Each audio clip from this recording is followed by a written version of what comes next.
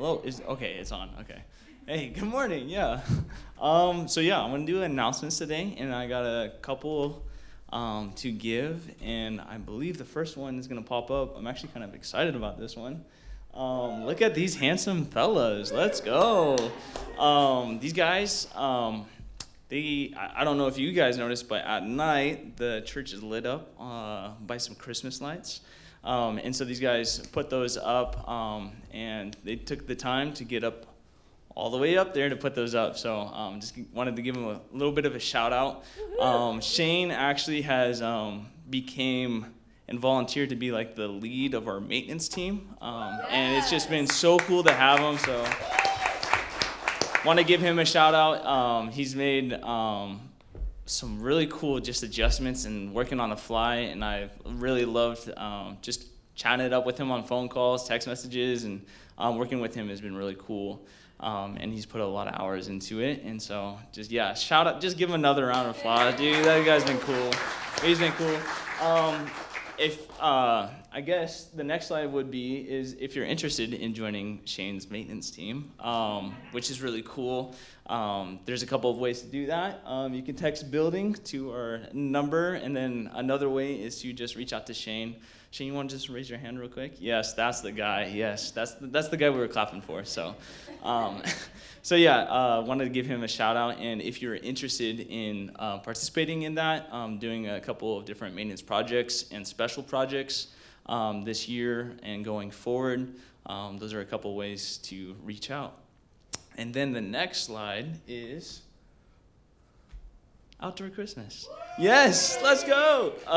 It's actually going to be a lot of fun. There's going to be fire pits, hot cocoa, children's games. There's also going to be a photo booth. There's going to be like a green screen in the background that you can do like gifts, boomerangs, like photos. So it's going to be a little Christmassy. It's going to be pretty cool.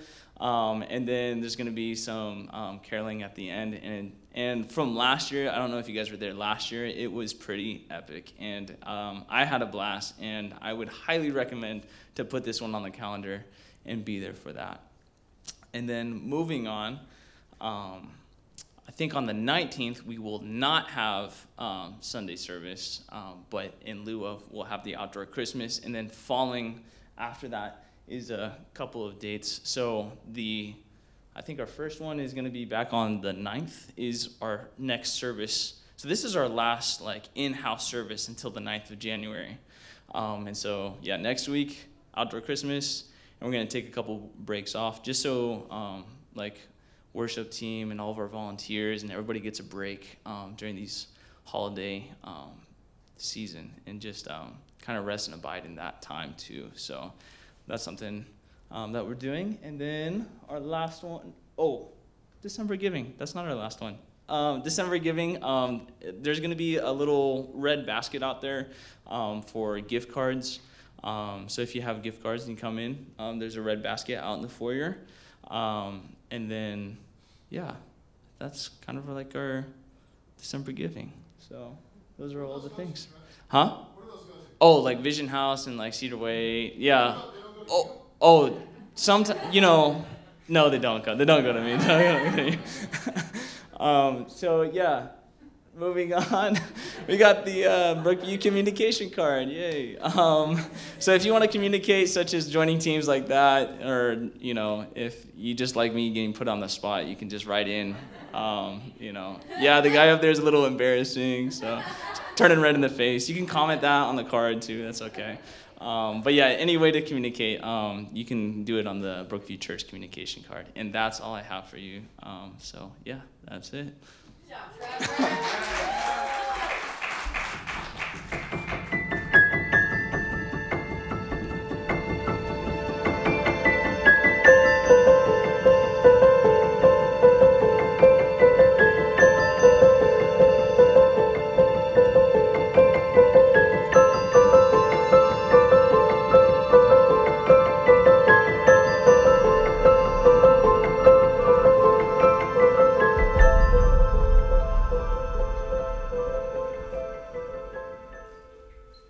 Good morning.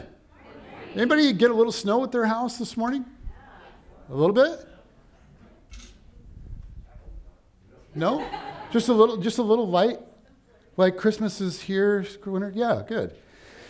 Well, Jen and I, this year we had a especially cool Thanksgiving, so I just want to look back at that for a second. Jen's dad came down and spent the day with us, and we normally go up north to like Ferndale area and spend the time with huge extended family. COVID put kind of the kibosh on that this year. So Jen's dad came down and spent the day with us, and then Kate was home from college for a couple days, and then our boyfriend came over and hung out with our family.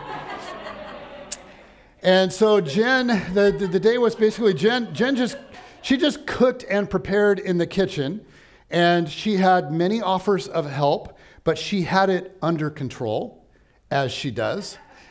And so we didn't want to leave her isolated in the kitchen. And so we sat, if you know our house, some of you have been there, we have an area where people can kind of gather near the kitchen. And so we just sat far enough away to be out of her way, but made sure that she was able to kind of be part of all of our conversations.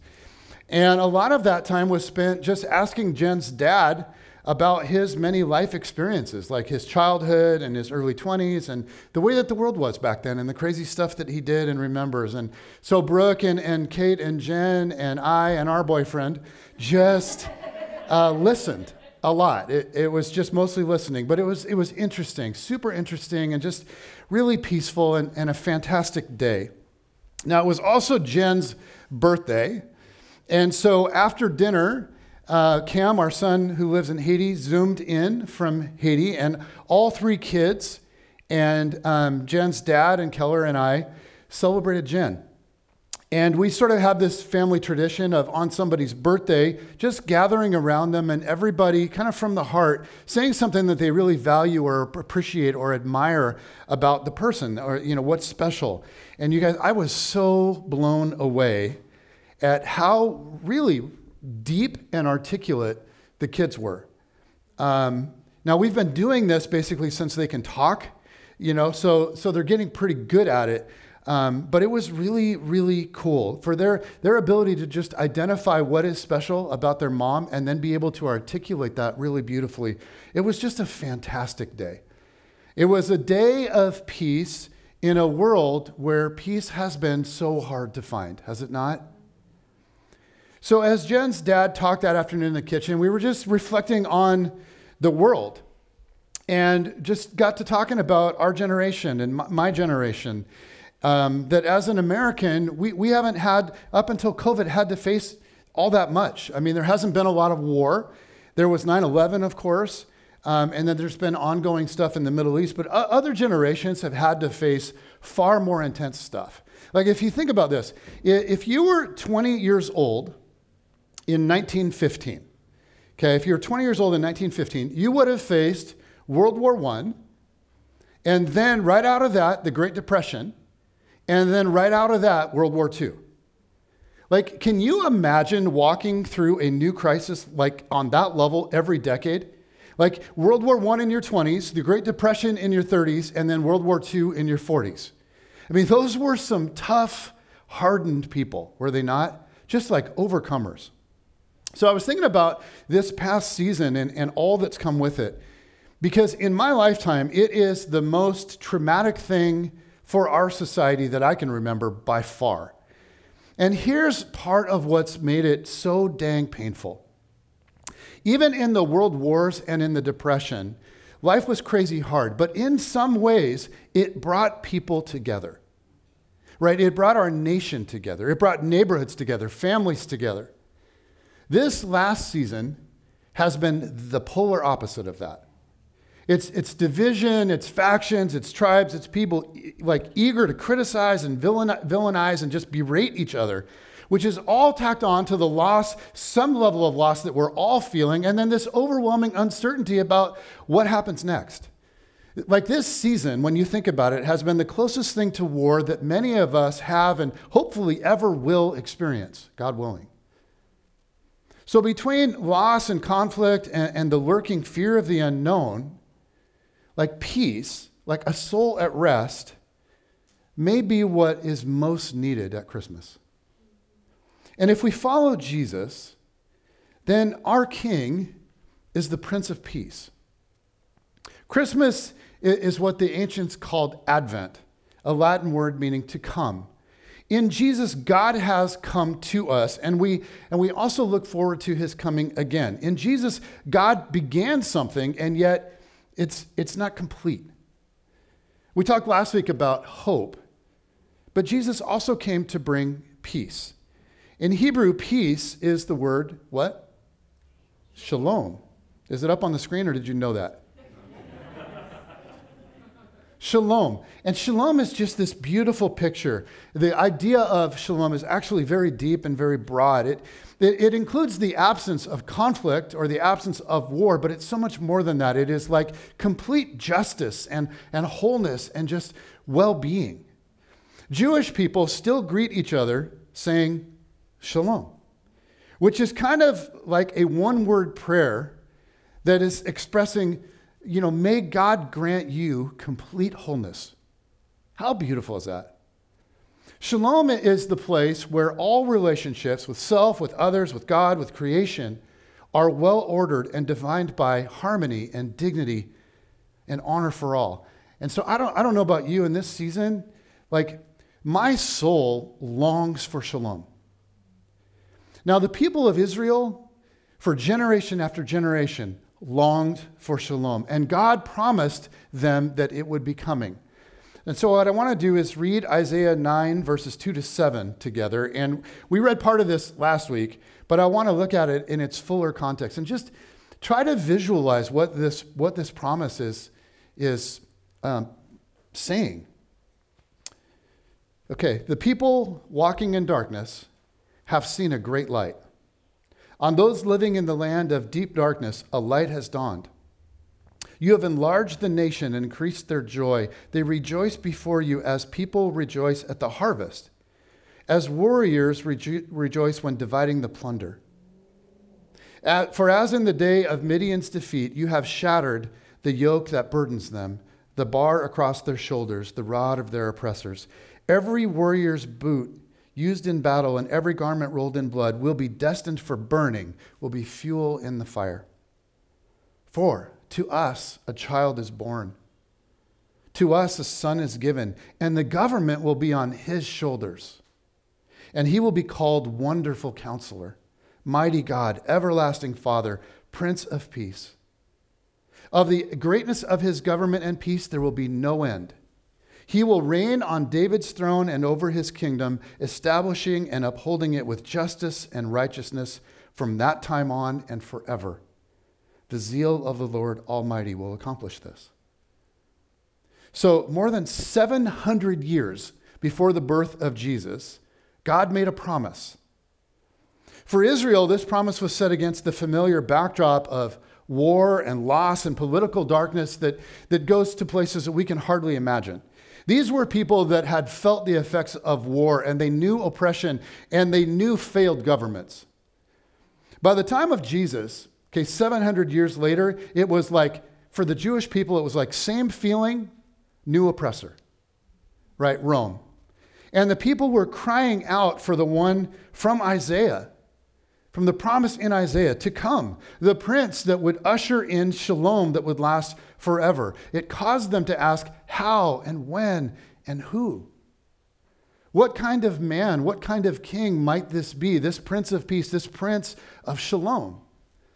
In verses 6 and 7, we read that this Messiah would be born into humanity and that he would establish a new government, like a new way of living, and he would be a wonderful counselor, providing insight for all, that he would be mighty God, that he would be the Lord Almighty with his people, that he would be an everlasting Father, the Prince of Peace, of Shalom, ensuring for his people the blessing of peace forever.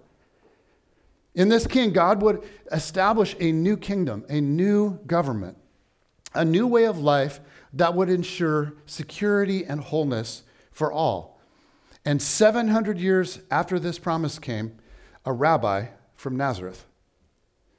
And he taught people a new way to be human. He taught the way to shalom. He taught that the only way would come through love and through forgiveness.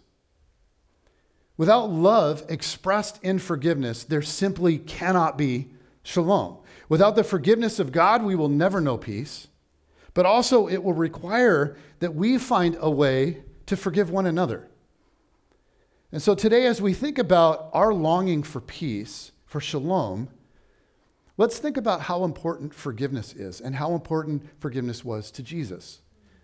And I want to begin in Matthew chapter 18. This is a very famous passage, but it says, "Then Peter came to Jesus and asked, 'Lord, how many times shall I forgive my brother or sister who sins against me? Up to 7 times?'" A little bit of backstory. In the first century, it was a common rabbinic teaching that you are to forgive your brother or your sister. And notice that language, meaning this is to Jewish people regarding other Jewish people, okay? Meaning a fellow Jew. You were to forgive them up to 7 times. So there's a limit. Like the idea is you're not a doormat. Don't let people walk all over you forever. After about 7 times of forgiving, you're done. And I'm reading between the lines here, but it seems as though Peter's been following Rabbi Jesus around for a while, and he's been watching, and he is beginning to suspect that Jesus might not be on board with this 7-time limit. So he asked the question. Jesus answered, "I tell you, not 7 times, but 77 times." And some translations and manuscripts say 70 times 7, which math majors, what is that? 490. Okay, 490. So there it is. Now this is teacher Jesus using hyperbole, right? Here's what he's not saying. He's not saying, so keep an Excel spreadsheet on your laptop, right? And when they get to 490, then you're off the hook, right? You can just be like, "Listen, spouse, that's 491. I'm out of here." Right? It's more like Jesus is escalating this number to something absurd, as if Jesus' end goal for his apprentices, not just for Peter, but for you and me, is to grow and mature into the kind of people who are just forgiving by nature, without limit. But can we be honest, when we read this, at least when I read this, my inner lawyer starts to go off. It's like, wait, objection, right? Like, but Jesus, you don't know my pain. But you don't know this scenario. You don't know that scenario. Jesus, you don't understand. And because Jesus is like the most brilliant teacher to ever live, he does what a really good teacher does, and he anticipates our objection. He sees it coming a mile away, and he tells a story. Verse 23. "Therefore, the kingdom of heaven is like a king who wanted to settle accounts with his servants. As he began the settlement, a man who owed him 10,000 bags of gold was brought to him." Okay, now that phrase, 10,000 bags of gold, in Greek, it's 10,000 talents, which was a ridiculous amount. It is just an absurd sum. Like somewhere in the range in our modern day, if we were to put this into modern economic terms, it'd be like $1 trillion. Okay, so the point is, this amount could never be paid back. Since he was not able to pay, verse 25, the master ordered that he and his wife and his children and all that he had be sold to repay the debt. So that's how debts were handled in the ancient world, slavery. At this, the servant fell on his knees before him. "Be patient with me," he begged, "and I will pay back everything." Now, this kind of gets lost in translation and cultural differences, but you guys, this is Jesus being funny. This man could never possibly pay back $1 trillion. Okay, this guy's like a middle manager at a startup tech company. His audience would be, would hear Jesus say this, and his audience would be like, "Oh, Jesus, that's hilarious." Isn't that how you felt? So this guy is making an absurd request. But even so, verse 27, the servant's master took pity on him, canceled or forgave the debt, and let him go. Jesus continues. But when that servant went out, he found one of his fellow servants who owed him 100 silver coins, like 3 months' wages. He grabbed him and began to choke him. "Pay back what you owe me," he demanded. His fellow servant fell to his knees and begged him, "Be patient with me, and I will pay it back." Same language, yet this is an amount that could actually reasonably be repaid. But he refused. Instead, he went off and had the man thrown into prison until he could pay the debt. When the other servants saw what had happened, they were outraged and went and told their master everything that had happened. The master called the servant in. "You wicked servant," he said. "I canceled all that debt of yours because you begged me to, $1 trillion. Shouldn't you have had mercy on your fellow servant just as I had on you for a few $1,000?" In anger, his master handed him over to the jailers to be tortured until he should pay back all he owed. And Jesus' disciples would be going, "Well, of course. That makes sense." But listen to the final stinging line of this teaching. Jesus says, "This is how my heavenly Father will treat each of you unless you forgive your brother or sister from your heart." Like, be honest for a second, just quietly to yourself. What is your emotional response to that? To me, it feels just a wee bit abrasive. And it raises all kinds of questions, theological questions. Like, wait, what? God, I thought your love and your grace were a free gift to me, not dependent upon me doing everything right. Forgiving everyone that wrongs me requires a maturity that's far beyond what I'm even capable of doing. This will take a level of apprenticeship to Jesus that I have yet to reach. So what does this mean? God, does this mean that you and I are not okay? Does it mean that I'm not forgiven? Does it mean that my salvation is in question? That my eternal destiny is not secured? What are you saying, Jesus? Now, there is no doubt, I think, about the ultimate point here, which is if you have been forgiven a debt so big you could never possibly pay it, shouldn't you then be eager to extend forgiveness to those around you? But the way that Jesus says it, it sounds stronger than that, right? Well, I like the way that theologian and Pastor John MacArthur explains this. And if you know me, you know that I don't quote John MacArthur very often. He and I see things very differently on a whole lot of levels. But I agree with him on this. Here's what he writes. He writes this. He says, Jesus is not speaking here of the forgiveness that brings salvation, saying that God only forgives those who are forgiving. That would be works-based righteousness.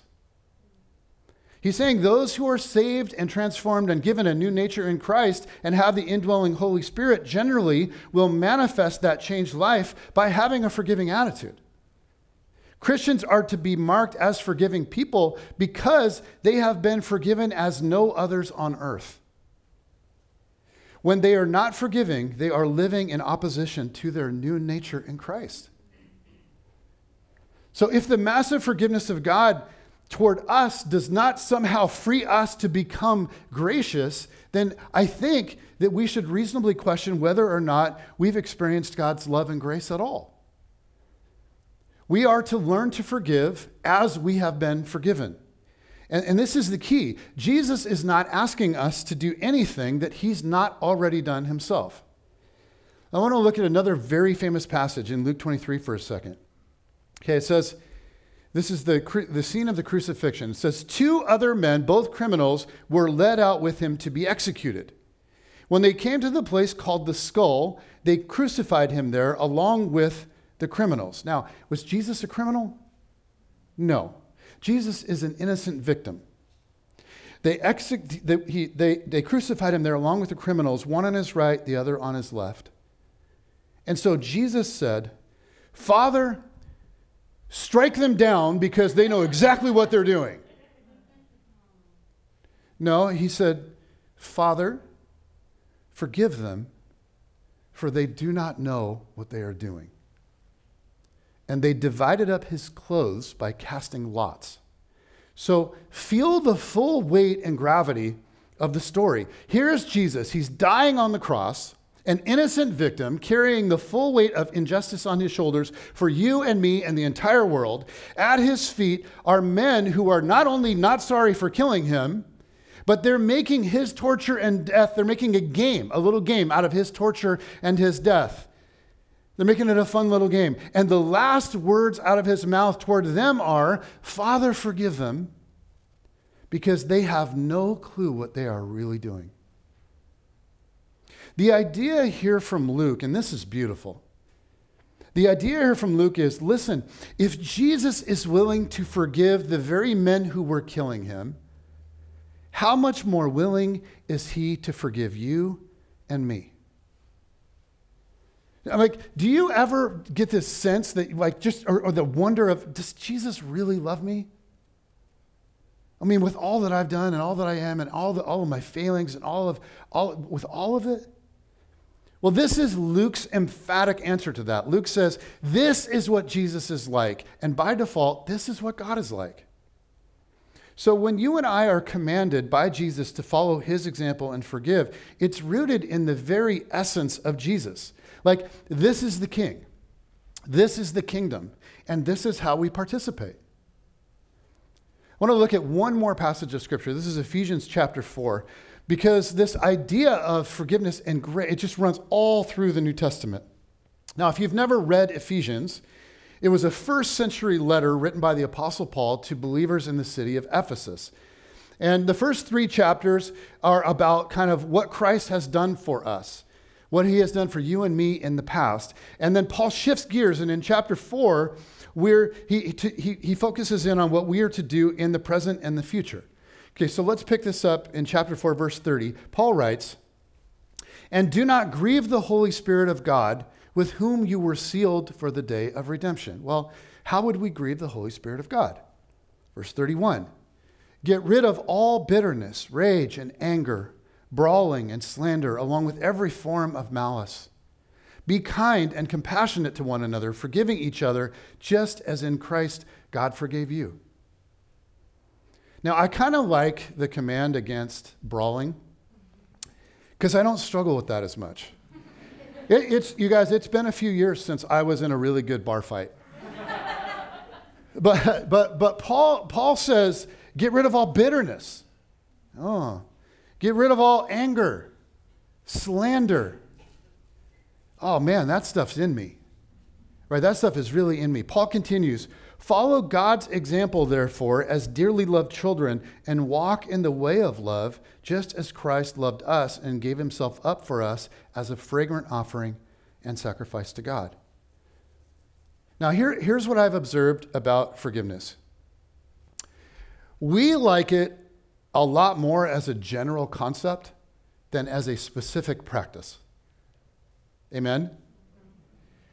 I mean, we all agree that forgiveness is really good for humanity. But when it comes time to actually forgive something, an actual hurt from an actual person in our actual life, we're not quite as excited about the idea. Now, part of that is that forgiveness does not come naturally to us. There's a part of us that really enjoys feeding our grudges.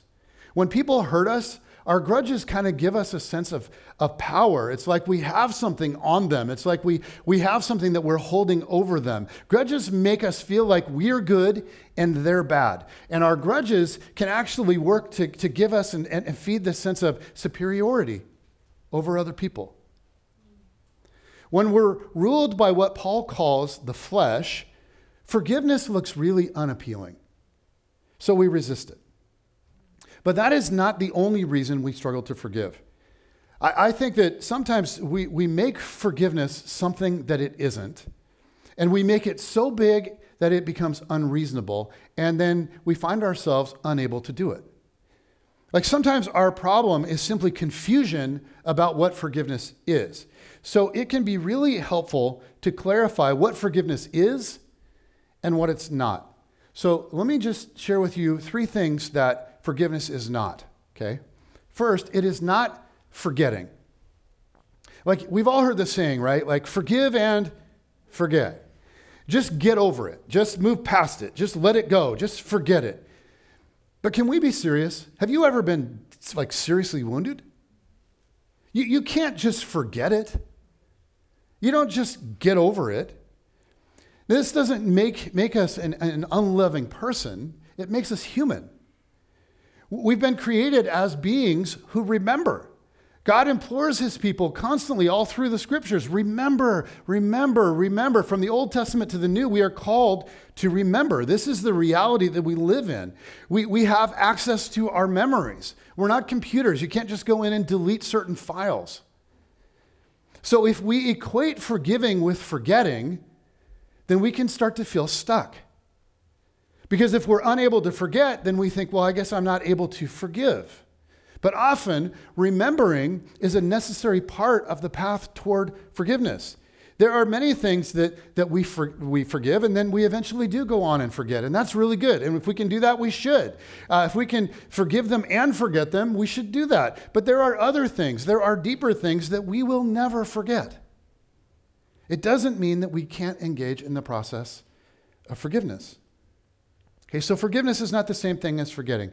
Also, forgiveness is not the same thing as excusing. There are times where we can legitimately excuse somebody's behavior, right? Like, excusing is when we consider extenuating circumstances and then we excuse expectant dads for driving recklessly because they're driving a woman in labor. Right? Or maybe you excuse a clumsy snowboarder that keeps bumping into you because they're 5 years old and they're just learning, right? And it's their first day. Yeah, you don't have to punch that kid out. And of course, it's good to give people the benefit of the doubt, right? That's good. Like, whenever we can excuse people, give them the benefit of the doubt, we should. I mean, far too often, we're way too quick to judge. But forgiveness is not the same thing as excusing. Forgiveness is what's required when there's just no good rationale to explain away why somebody did what they did. You guys, if an action is excusable, then it doesn't need to be forgiven. Third, forgiveness is not always allowing a toxic person back into your life. When moving forward with people that have caused us great pain, we have to be wise about how or whether we allow them back into our life in a similar kind of relationship or role. Of course, as disciples of Jesus, we work to live at peace with all people, right? We always work toward relational reconciliation wherever we can. But in a broken relationship, forgiveness will always be necessary. It will always be the repairing agent. But it does not obligate us to reconcile with that person. People sometimes think that forgiving means we reunite no matter what. That a wife must move back in with the man who beats her. Or a businessman must take back the dishonest partner who's been ripping him off as many times as that guy wants to be taken back. You guys, that's insane. And that's stupid. Like, if you have a friend that tells everyone your secrets, you can forgive her without continuing to share with her your secrets. You can forgive your ex for cheating on you, but you don't have to start dating the person again. It's a healthy Christ-like response to set boundaries and then to live within those parameters. So if forgiveness then is not the same as forgetting, and it's not excusing, and it's not allowing a toxic person back into your life, what is forgiveness? When Jesus says you must forgive one another from the heart, what exactly does that entail? Well, it's a pretty simple process, really. Let me just walk through this quickly. First, forgiveness is letting go of our right to hurt back. The first stage of forgiveness is a decision to not try to inflict a reciprocal amount of pain on someone who has caused hurt. If I forgive you, then what I do is I give up the right to hurt you back. Even though you may hurt me deliberately, you may hurt me personally and deeply, I refrain from the instinctive response of retaliation. I don't act on or indulge my desire to see you suffer in some way. Forgiveness begins when we give up the quest to get even. Now, this is really hard because getting even is natural. Watch two little kids. Watch two little kids in the nursery. You know what? One kid pops another kid on the shoulder and takes their toy. What does the other kid do? Depends on the nature of the kid. Some kids cry and other kids punch back, right? I'm like, But this is so natural. Human nature, the flesh, will always want to return pain for pain. But returning pain for pain just fills the world with more pain. And the biggest problem with getting even is that no two people weigh pain on the same scale. Like, when are we even? Right? Will the Palestinians ever feel like they're even with the Israelis? Will the Bloods ever get even with the Crips on the streets of LA? Never. They could go on killing each other until they're all dead, but they will never feel like they're even. Forgiving begins when we stop trying to get even. Of course, letting go of vengeance does not mean that we're letting go of justice. Justice must still be honored. Justice is about accountability. Like a rapist may be forgiven by his victim, but he still needs to pay his debt to society.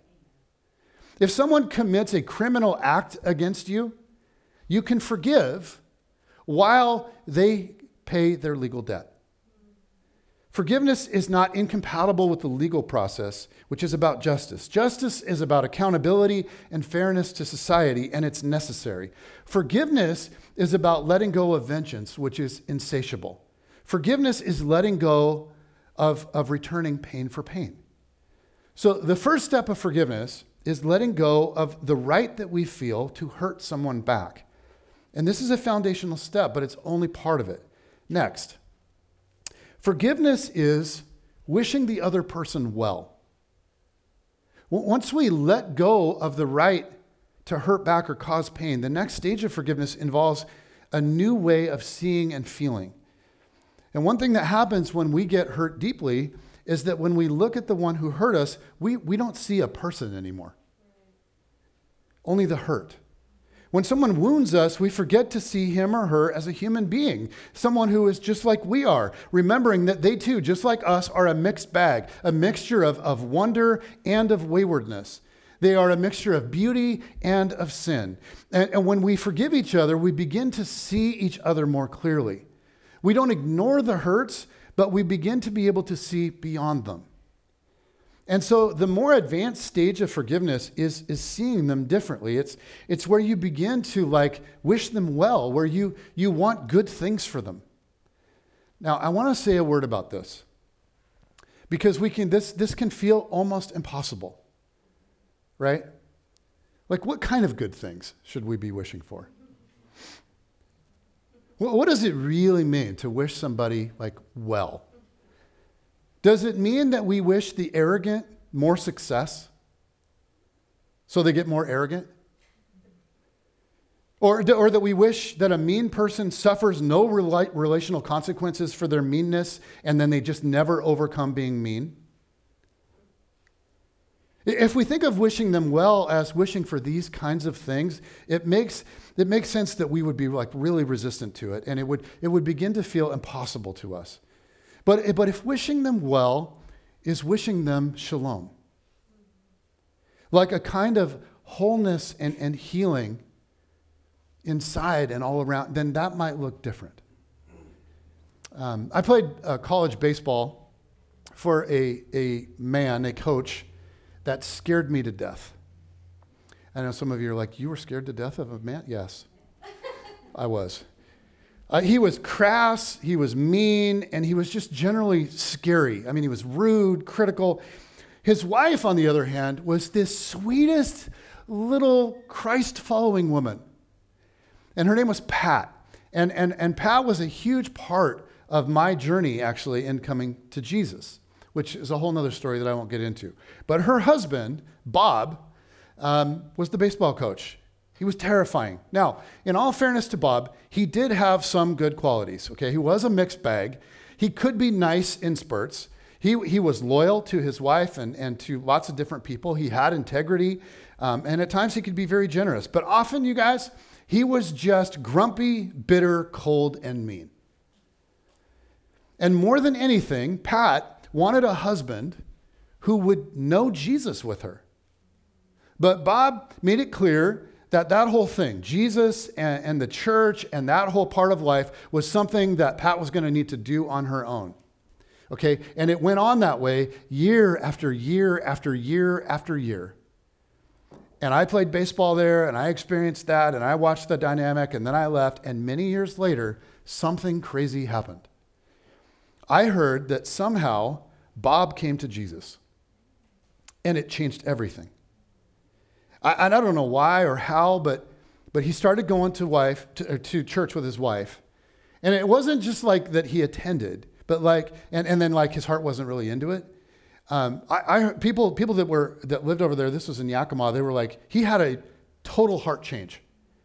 They're like, you wouldn't believe it.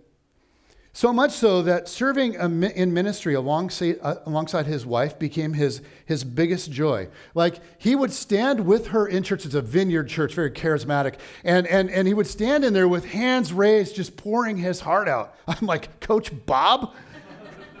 But more than any of that stuff, what was really cool was I'm told that there was just a simple sweetness about him.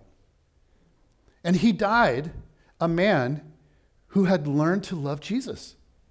He'd learned to let go of bitterness and anger and coldness and hatred and all of that, and he just learned to live in joy. Now, in wishing my former coach well, what more could I have possibly wished? When God invites us to wish people well, we need a realistic picture of what we are to wish for. And I think the best picture is simply shalom. God does amazing stuff in the inner life of people all the time. And to me, this is way more important than wishing people that have hurt us like financial prosperity and fame and success and physical health and good looks and a really attractive mate and all of that. Now, those aren't bad things. It's okay to wish those things if you have it in you. But we can actually wish for something deeper. And I find that the deeper things are much easier to wish for. Several years ago, I read a book called Letters from a Skeptic. Anybody read that? Yeah, I loved it. And what it is it's real letters that were written back and forth between like a pastor/theologian and his dad. And his dad was not a Christian, and he's quite opposed to it all. But they had this correspondence of letters over many years. And the dad raises all of his various objections to Christianity, and then the son very sweetly addresses them. And so after a long correspondence, the dad became a follower of Jesus at 73 years old. And the letters they wrote back and forth were then eventually published. And at the very end, the son included an epilogue about his dad. And I want to read a chunk of this to you because I think that this description is just such a breathtaking picture of shalom in somebody's life. The son writes this. He says, "While I was overwhelmed with joy by my father's decision to accept Christ, I wasn't very optimistic about how much transformation would take place in his post-conversion life. At 73 years old, my father was much older than most people who come to Christ. Plus, he had always been very set in his ways." Anybody know anybody like that? He says, "My pessimism couldn't have been more misplaced. Indeed, it's difficult to exaggerate the profundity of the Holy Spirit's transformation of my father during the last 11 years of his life. One dramatic change was in my father's emotional tenderness. The pre-Christian Ed Boyd rarely expressed his emotions, certainly not in public. But the Christian Ed Boyd became a man who wore his heart on his sleeve. My father literally wept for joy every time he heard of a person coming to Christ through our correspondence. And over the course of 11 years, he heard this hundreds of times. My father's faith was marked by another dramatic change. From our correspondence, it was clear faith didn't come easy for Ed. Though he became thoroughly convinced of the truth of the gospel, I anticipated continually helping this incurable rationalist remain stable in the faith. This was not the case. Almost immediately after his conversion, my father seemed to rest in a profound and beautiful childlike faith. Once, while visiting my father in a hospital after a third stroke left him nearly paralyzed, I told him I wanted to commission him for the most important task I could ever give someone. Since he was clearly going to have a lot of time on his hands as he recovered, I asked him to be my personal full-time prayer warrior. I explained that throughout each and every day, he would need to pray for me, my family, and my ministry. To my surprise, Dad hesitated for a moment with a concerned look on his face. Then in his very stroke-impaired speech, he asked me, do prayers that I think work as well as prayers that I vocalize? It's a lot of work for me to say much of anything these days. He says, I choked up at the recognition that this once arrogant intellectual giant was expressing such simple questions about God. I assured him that God knew his thoughts without him saying them out loud. He gave me a crooked smile as he muttered, okay then, boy, I'm your guy. The most profound change in Dad's post-conversion life was his general disposition. The pre-Christian Ed Boyd was usually contentious and ill-tempered. More often than not, he was angry about something and very vocal about it. Soon after his surrender to Christ, Ed Boyd acquired a profound peace, a pervasive sweetness, and most remarkably, an amazing sense of gratitude I never saw prior to his conversion. What made his transformation more remarkable was that soon after he committed his life to Christ, my father was given more reasons to complain than he had ever dreamed. 1 year after his conversion, my father suffered the first of several debilitating strokes. Over the years, he lost most of his physical abilities and verbal skills. Eventually, this once fiercely independent man was unable to care for himself and was confined to a wheelchair. By the age of 80, he was almost completely blind and deaf. The pre-Christian Ed Boyd would have been positively miserable, yet the Christian Ed Boyd rarely complained. While it sounds odd, the worse things got for my father, the more grateful he became. Before his final stroke left him in a coma, I was with my father when he began to weep for no apparent reason. His response floored me. For no apparent reason. Shouting into his hearing aid, I requested an explanation for his tears. His response floored me. Sitting in his wheelchair, wearing diapers, unable to do anything but the most elementary task for himself, nearly totally blind and deaf, this once malcontented man said in his stroke-impaired speech, because I feel so blessed by God just to be here. I embraced him tightly for a long moment as we both wept. As a witness to the unfathomable love and power of God, this man was definitely not the same father I grew up with. When we wish people well,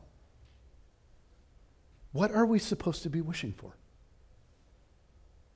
We can wish them health and wealth and success. But more than that, you guys, we can wish them a kind of shalom, peace in their inner life. And I find that wishing shalom is actually far more doable for me. And when I think of Jesus saying, Father, forgive them, for they know not what they do. I'm reading between the lines again a bit, but I sort of read it this way. It's like Jesus is saying, Father, do not define them by this moment of their lives. Even those men who are behaving wickedly right now, Father, with the Holy Spirit in their life, they can become something new. They can become something beautiful. So, Father, don't give up on them. And when Jesus tells us, implores us to pray for our enemies, this is the kind of thing that I envision. And that just leads me to one final thing.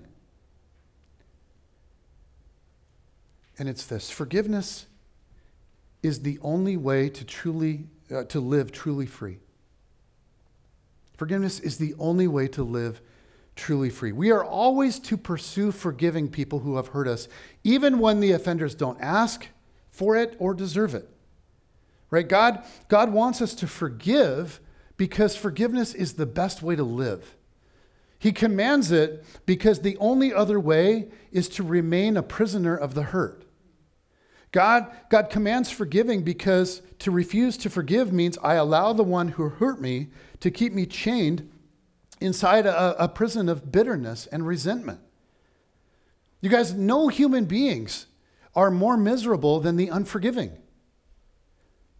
Now, in the best case scenario, forgiveness leads to the healing of a broken relationship, and we've seen that. It leads to the reestablishment of community. But this reconciliation is a dance that requires full cooperation of both partners. In many cases, like our forgiveness will not result in reconciliation. But here's the thing, it's still worth it. Jesus said the unforgiving employee ended up in prison. And I think, spiritually speaking, that's the only thing that can happen. Unforgiveness is itself a prison of sorts. Like bitterness and coldness of heart are far stronger than any iron bars. Anne Lamott wrote one time, she said, I went around saying for a long time that I am not one of the Christians who's heavily into forgiveness, that I'm one of the other kind. But even though that was funny and actually true, it started to be too painful to stay this way. In fact, not forgiving is like drinking rat poison and waiting for the rat to die.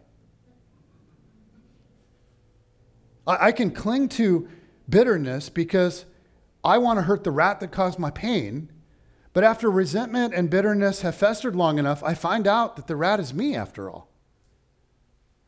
Don't forgive and your anger will become your burden. Don't forgive, and bit by bit, joy will be choked out of you.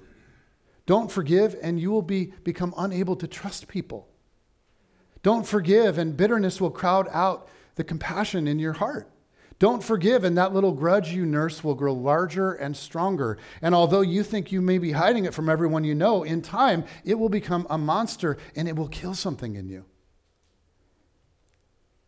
Where there once was a person will remain just bitterness and just hate. You guys, every day we have to choose. And our choices, they form us. Every day, each of us must choose. Is it vengeance or mercy? Is it hatred or grace? Is it prison or freedom? Is it life or death? And because he loves us, Jesus is imploring us, choose wisely. On your seat this morning, many of you noticed there was a rock. And I just want to ask you right now to grab it and hold it in your hand. And as you hold it, just feel the weight of it in your hands. Some of you are like, the person next to me has a bigger rock. Hey, don't get rock envy. Just close your eyes, hold your rock, be content with it. And feel the weight of it. And as you do that, I want to invite the worship team to make their way up. But with your eyes closed, just feel the weight of that rock. And let it represent a grudge that you hold against someone. And grudges are like little weights that we carry. And as we add more, life starts to feel heavier and heavier. And we get weighed down by them. So I want to invite you to think of a specific grudge that you hold, a specific grudge against a specific person. Could be somebody from your everyday world right now. Could be your spouse, your child, your parent, your roommate, maybe a coworker or your boss or a coach. Could be someone from your past that isn't even in your life really anymore. But somebody that hurt you and caused pain that you have carried for a long time. But let that rock represent a specific grudge for a specific person. And as we work through the closing worship set, I just want to invite you to let go, to ask God to help you let go, to forgive as you have been forgiven. So you can think of that person in that situation, that grudge, and maybe just kind of pray, Father, help me to let go of my bitterness toward this person. Help me to let go of any right I feel to hurt them back. Help me to begin wishing them well, to want your very best for them, shalom for them. Father, help me find freedom from my anger and bitterness toward this person. Father, help me forgive the way you've forgiven me. And then I want to invite you to take a small symbolic action. Okay, so you can open your eyes. As we worship, if it makes sense to you, I just want to invite you to take your rock, okay, your grudge, and lay it at the altar of God, give it over to God. let him take it from you. And the way that you would do that is just as we're worshiping, I just invite you to come up and drop your rock in the bucket, which I'm going to set right down here on the front of the stage. And it just a small symbolic act that says, God, I want to let this go. Help me. All right, let's worship together.